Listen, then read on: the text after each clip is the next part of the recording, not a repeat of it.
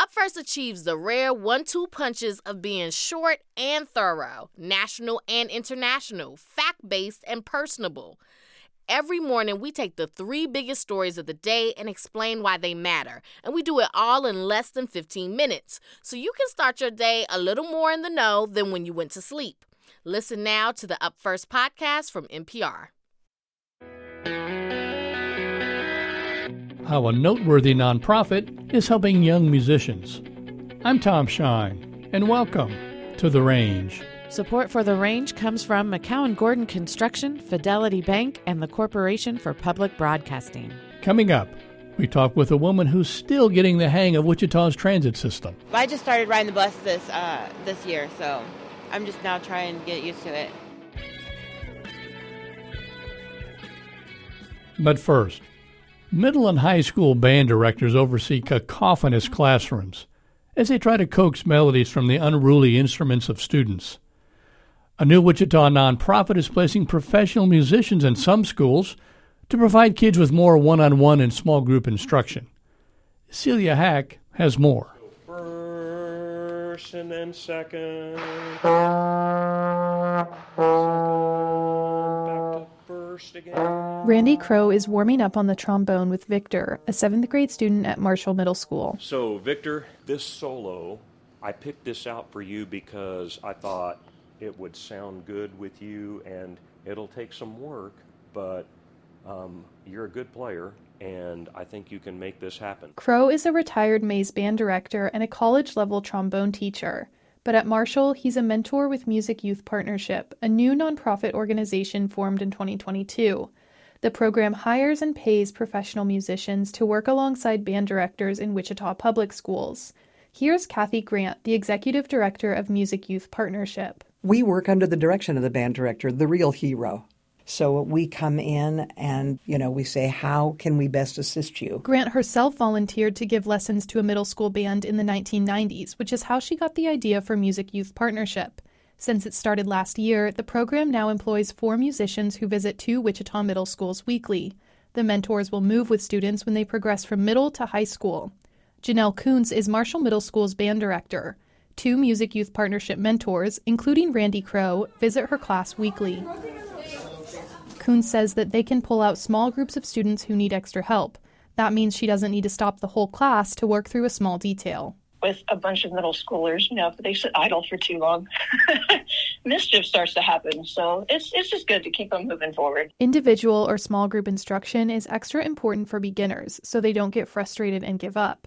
Emily Cox is another Music Youth Partnership mentor at Marshall Middle School, where she primarily works with woodwinds. You have to be able to read the notes. You have to be able to read the rhythms. You have to be able to put the instrument together. You have to have so many things going on that it can be really overwhelming to a beginner. But once they start getting those sounds and seeing that, it's really cool to be able to play hot cross buns with 3 notes, it helps them want to continue.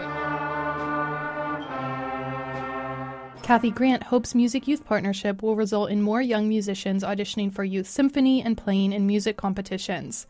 Kuntz says without mentors like Randy Crow and Emily Cox, she sometimes has to limit how many kids she can take to those competitions. I don't have the time to work with all of those kids that might be interested. So it's really nice to have Randy come in. He can pull those kids out and work with them on those solos. And that means I don't have to give up my lunchtime. Last year, when Crow started working at Marshall, only 1 student performed a solo. This year, he says he's already seen a lot more interest from students, like Victor, in competing. G. Right. So this is tricky. You did great. You did great. For The Range, I'm Celia Hack. You can read more of Celia's story about the Music Youth Partnership at kmuw.org. Tiffany says she's only been riding the bus for a year. But in that time, she's noticed a few things that the transit system can improve. For this month's En Route, Tiffany shared her thoughts with Hugo Fan while waiting for a bus at the downtown transit center. Where are you headed today? I'm going to the house and go get something to eat. I think the bus should do more bus stops. There's a lot of routes where you get off, but you have to walk 3, 4 more blocks, 5 more blocks, or it's not like, or at least by more working environments, I think. But I just started riding the bus this year, so I'm just now trying to get used to it. I think it should run longer, like, because people get off at 5, you know, and everyone has to hurry up. So I think they should at least run until 7 or 8.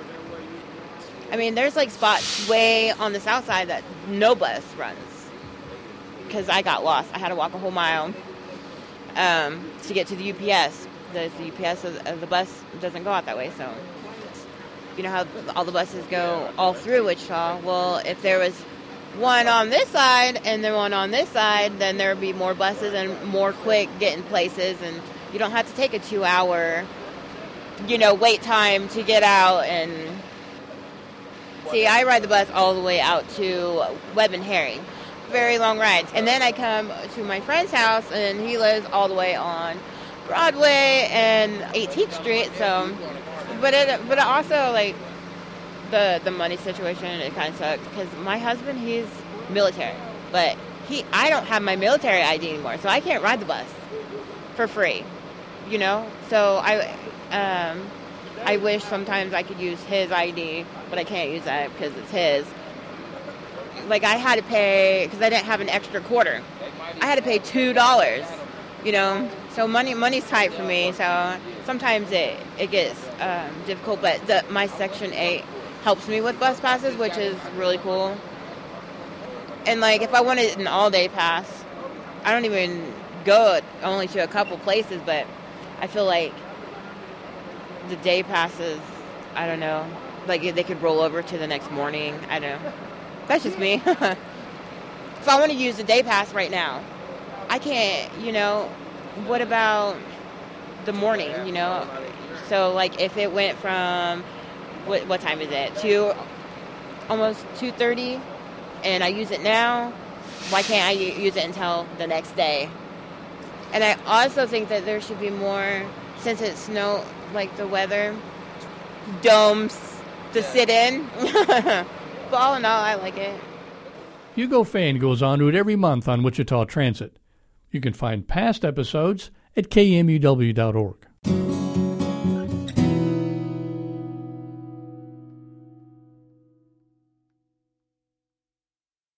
And one last thing. I got a text from my daughter Laura last week. She's a first-year medical resident in Ohio. She sent it to me, her mother, and her 2 siblings. It read, "There's someone on campus with an assault rifle. Just in case, I love you guys. We're all in the closets in the resident lounge." Laura's fine. Someone who saw a construction worker carrying a hammer into the hospital thought it was a gun and called police. An all clear was issued after 40 minutes. But for every one of those 40 minutes, I've never felt so helpless or scared. I talked to Laura later, and she seemed fine. She says the alert was a chance to practice emergency procedures, and they found some things to fix.